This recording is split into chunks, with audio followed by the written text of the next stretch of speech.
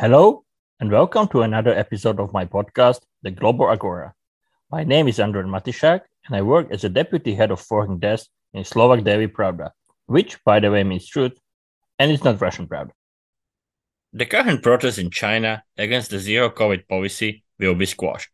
This is what I think, but more importantly, this is what Lawrence Reeder thinks. Because he definitely knows China.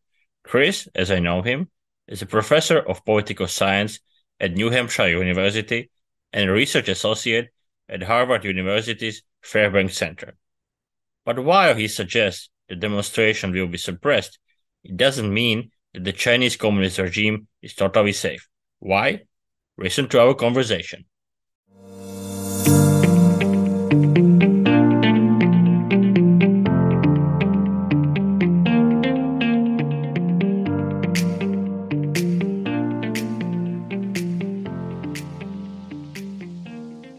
If you enjoy what I do, please support me on Ko-fi. Thank you. For the link, see also a description of this episode. And now, up to the new debate. If you look at the current protests in China, how surprised are you, especially hearing chants like "Down with Xi Jinping"? I'm not surprised about demonstrations. Hearing "Down with Xi Jinping" and "Down with the Communist Party," I wasn't quite prepared for that. But it also is indicative of the degree to which many people, especially the younger people who apparently were making those comments, are just fed up with over 2 years of being incarcerated and the threat of incarceration and all the types of things that have been going on in the name of zero COVID. And, something else that I think is not being completely understood in the West, and they say outside of China, other ones just say West, is that it's not just COVID, but you have a lot of economic issues. You've got, of course, the whole third term for Xi Jinping. There's a lot of pressures going on that I think it just boiled over. Whether it was as perhaps we're going to be talking about, the fire in Urumqi was a catalyst to motivate these demonstrations, or it was just a feeling that nothing could be done, that people were willing to get out on the street and vocalize the dismissive attitude of the Communist Party toward their plight. The protests are very much related to China's zero COVID policy. While I think that we can still consider COVID as an health issue, a serious health issue, China is the only country that implements the zero COVID policy. Why is that so?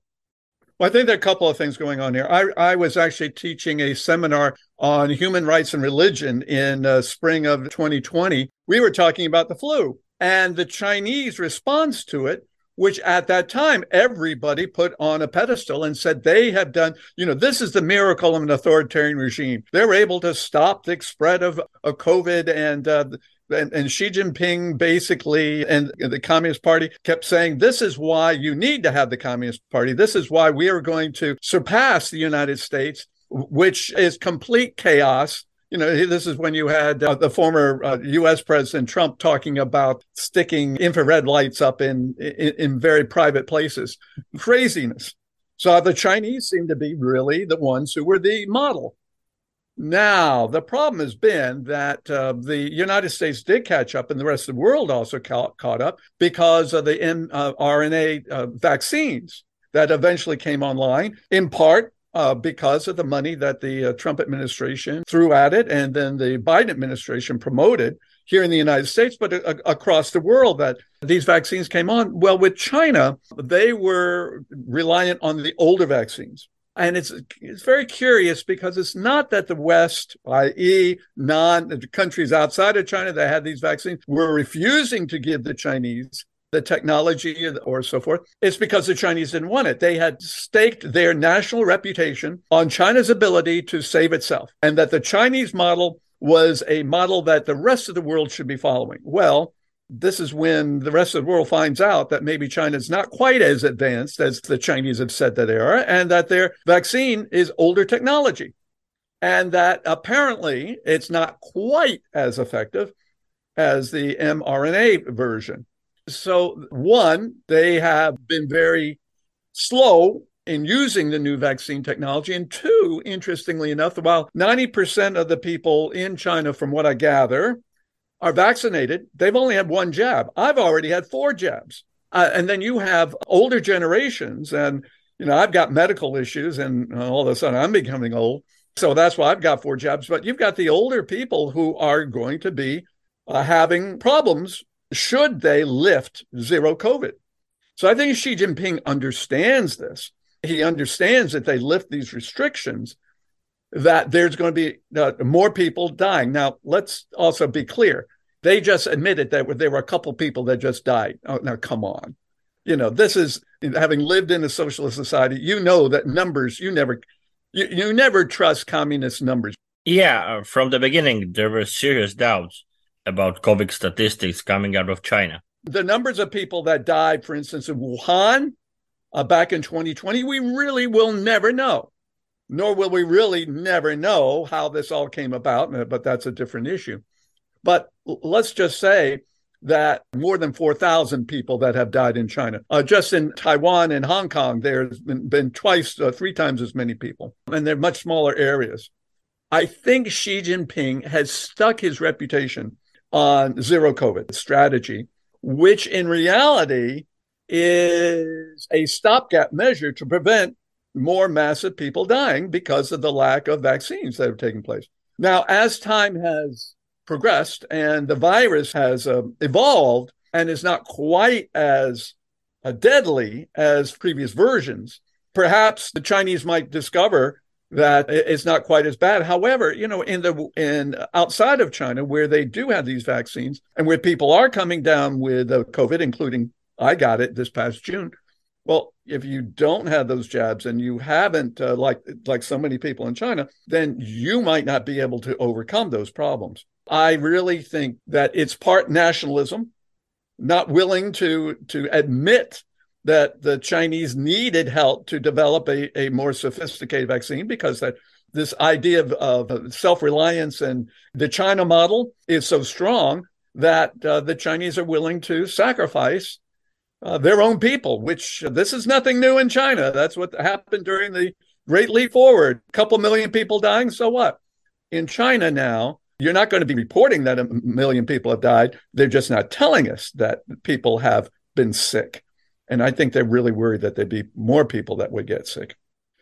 One of the triggers of the protests was a fire at the residential building in Urumqi, the capital of Xinjiang region, after videos of the incident posted on social media led to accusations that lockdowns were a factor in a blaze that killed at least 10 people. It seems to me like an interesting dynamic that people from various places in China react to the tragedy in Xinjiang, which is the home of the Uyghurs. Their identity is in many cases brutally suppressed by the regime in Beijing.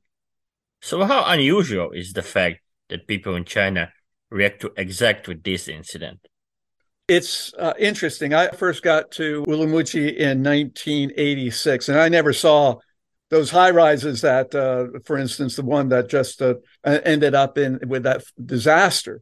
There's been a lot of growth in that city. And also remember that you've got a lot of Han Chinese that have been moved into the city. Now, I heard, and I haven't been able to evidence that the particular building, it was a more well-to-do building. I heard there were more Han Chinese living in it than there were Uyghur. One issue could be that the Chinese are looking at this. The Han Chinese in Shanghai and Wuhan are looking at this and saying it's Han people that have been burned to death. That's one possibility. They're realizing that it's their own people. Now, let's hope that the people in Shanghai and Wuhan did not just think of their own nationality, that they were thinking about Chinese of all types, of all minorities included as Chinese. Then the problem, I think, arises that everybody knows what happens when a building is under lockdown. You can't get out. Also, people know that when they say 10 people died, you don't trust that number. There could have been a lot more that died. I've heard one, again, not going to swear on it, but I heard one account in which you could hear somebody screaming. And now, to what degree have people heard this or they've seen it at least briefly, before it was scrubbed from the Chinese internet, from WeChat and all the rest. But I really do think, I'm hoping they would regard anybody who was living in that building that died in that building could have been them. The zero COVID rules, they might have been promoted by Xi Jinping, but it's the localities that enforce it. And you've got some crazy things going on. If you've taken a look at the dormitory buildings in Zhengzhou, where factory, over nearly 300,000 people living in it that putting together Apple phones, the iPads, the Foxconn dormitories, they were cleared out because of COVID. And you just see all of their materials, all of their beddings, everything else have been thrown out of the building. Now, is that the rule? Well, I'm not sure. What I am sure of is that localities, the local officials, are always afraid of what the leaders above them will say, so they always have to go to extremes. So soldering iron bars across the emergency exits of buildings, preventing people from moving. This has just gone across the board, from Wuhan, Shanghai, to even to medium and smaller cities, whenever there is a potential case of COVID that's discovered. So everybody knows it could have been them. Talking about triggers for the protests, I saw the hypothesis that also the World Cup in Qatar contributes to them, as Chinese people saw fans in the stadiums without masks. What do you think about this theory? It seems that Chinese state television has censored World Cup games to remove shots of maskless crowds. Well, I was just looking at those pictures. The Chinese attempted, especially when it was going over the internet, was being streamed, the Chinese have always monitored any broadcast coming from abroad because they're afraid that there could be some, free Tibet or free the Dalai Lama or some type of criticism of the Communist Party. So they always blank out, well, I shouldn't say always, but they oftentimes will blank out the crowds. So you won't see any potential demonstrations. Well, from what I gathered, there weren't any such banners or so forth, but there was the fact that nobody in Qatar was actually wearing their masks. The pictures were coming back, still pictures, and apparently also in some of the live streams, pictures of the crowds not wearing anything and just having a great time. I was, when I remember the first time that China had an opportunity to participate in the World Cup, and it was just bedlam. I mean, everybody wanted to watch the game. Football is very, very popular in China. And then to see all these people having a great time and not wearing masks, if they haven't seen the picture, then they've heard about it. And they're sitting there going, now, wait, what's going on here? We're being told that we have to wear our masks, and they're being told that everybody outside of China is dying because they're not following the zero COVID policy. Well, now they're finding out that people are not dying and they're not dead in the streets. In fact, they're having a great old time, that things have, quote unquote, gone back to normal, if you want to call it that. But it's partly gone back to normal because of people have been getting jabs, and that when they get the flu, then it's not quite as bad. So that's why you see so many people out without masks in Qatar and in other places. And after being told day after day, having to suffer through, their area or their building being blockaded, and then living under quarantine where you don't even know if you have enough water in the house, in your apartment building, or you would have enough food, then they're looking at this and saying, now, wait, something's wrong here. That's in part why I think it incited and I would say, at least from the pictures I've seen, a lot of younger people, students, to get up there and start questioning the legitimacy of the Communist Party and Xi Jinping. You might not agree with me, but in fact, I think you will. But I would say that the current protests do not constitute a grave danger for the regime and Xi Jinping, and they will be suppressed. But still, how big is this challenge for Xi? It is happening right after he was basically for life confirmed as the leader of the country. It doesn't look good. Well, you're right. I completely agree with you. As soon as this broke out, I was going, okay, so when is it going to be squashed?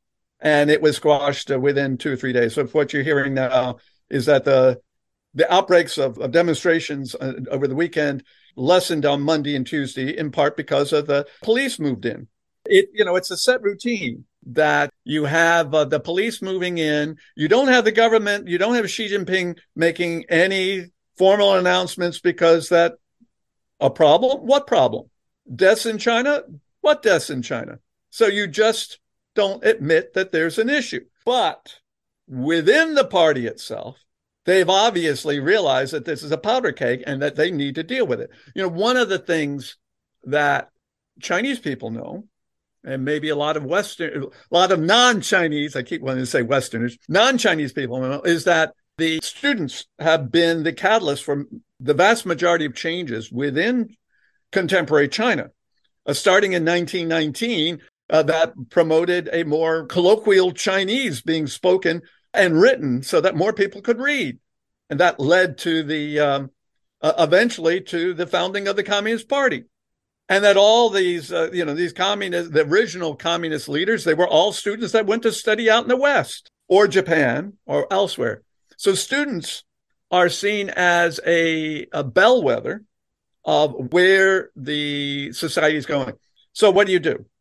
Quell the students. How do you keep them quiet? Well, you tell them Lunar New Year is coming up, so guess what? You get to go home real soon, and we're going to give you free transportation to the train or to the buses or wherever you're going back. Secondly, you start letting it be known that the pictures are out there, and that the artificial intelligence, the ways to be able to control people in China, while not as draconian or Orwellian as we think they might be, they still are effective. And apparently they're starting to knock on doors and warn people that, yes, we knew you were out there. Don't do it again. Or they're just saying, we're watching you, which is what Big Brother does, which is what the authoritarian state does. They threaten. So when you have a state that has such authoritarian tools of control, you use them. And that's what people also should realize is that Xi Jinping came into power in 2012, 2013, essentially because people felt that Hu Jintao, the former leader, was a little bit too lax, and that people were beginning to lose faith in the party. And Xi Jinping brings back the idea of the love of China, essentially trying to revive the memories of Mao and the original spirit of the revolution. Xi Jinping thus imposed these controls. And so I'm not really worried at this point that things are going to evolve into a bottom-up revolution, I should say. But that doesn't mean that the party does not realize that the problem occurs, that the problem is there. There are demonstrations that take place in China all the time. We just don't pay attention to it, in part because we don't know about them. They're prevented from seeing, because everybody's a happy society. Everybody loves China and everybody is, waving the flag. Well, no, they're upset with the way the local officials have been stealing their land or the taxes that have been imposed, or all these various problems. And people get up and demonstrate. And everything stops, everybody's watching, because this is rural. This is it's something that doesn't happen a lot, but it's like this venting of feelings that you keep them controlled, and then all of a sudden they kind of erupt. And so this is allowing this to occur. First off, is a way of venting that pressure, like in a pressure cooker. Vent it, then control it, and find out which officials in the local level either caused the trouble or wasn't brilliant enough to stop the trouble, because obviously they don't want to have another issue going up. The most famous demonstration in past 10 years or so was in Wuhan, just was a little bit north of Hong Kong, in which it looked like there was this democratic revolution against the local leadership. Well, no, the Communist Party moved back in after a while. Nobody paid attention, and you don't hear about it anymore. So, no, I don't think that Xi Jinping is in dire trouble. I think, however, the Communist Party in the long term is, because I think that zero COVID has been a catalyst, making the Chinese economy even more weak. You listen to foreign analysts, especially economists and business people, keeps on saying, oh, well, China will take off again. And I think they want it to, but I think there are some fundamental economic problems that Xi Jinping has yet to be able to tackle. Chris, maybe to wrap it up, Is this the biggest problem Xi Jinping and the party are facing? I mean, they need to keep their economy running. The legitimacy of the party is very much based on the fact that the regime has been able to provide for the people. We can discuss for ages how much or how unequal, but I think it's fair to say that many people were really satisfied with the Chinese economic growth. But it's hard to imagine that Beijing can implement a zero COVID policy and simultaneously expect good economic results. I think they're trying to find an off ramp, but they've gotten to the point where the people are now afraid, and perhaps they should be afraid because they don't have the vaccines that they need to be able to go out in society without their mask on or to stop the spread of the virus. I just heard that they've begun a new campaign of getting the older people vaccinated. And so there's going to be this whole propaganda promotion thing, and we'll see how successful they are, because I think there's a growing crisis of legitimacy, a belief in the party. And looking at all these people without masks on in Qatar, all of a sudden makes people look at all the other things, including the fact that China's economy is not growing the way it did. And I think you're absolutely right. I studied the whole 1980s and 90s when the Chinese economy just boomed, and people were like, okay, well, this is even after the Tiananmen crisis, the 6-4 crisis, people were, the whole thing was to make money. Deng's idea of, to make money is glorious. Well, now we're in a situation in which not only is Xi Jinping cutting back on your ability to make money and kind of going back to the state-owned enterprise version, Jack Ma's of the world are being incarcerated, well, not necessarily literally, but financially. Combine that with the impact of zero COVID, combine that with this crazy system, this Ponzi system of real estate, that's basically going to impoverish not only a whole generation of Chinese young people and their parents, but to bankrupt the Chinese financial system. Well, semi-bankrupt. So I think that zero COVID is contributing to this overall threat that the China dream at this point is tarnished. And Xi Jinping, I think, is not sure how to deal with it. This was another episode of my podcast, The Global Agora. Subscribe, listen on Spotify, Apple Podcast, Google Podcast, and all the other platforms. If you enjoy what I do, please support me on Ko-fi. For the link, see also a description of this episode. Thank you for listening and stay tuned.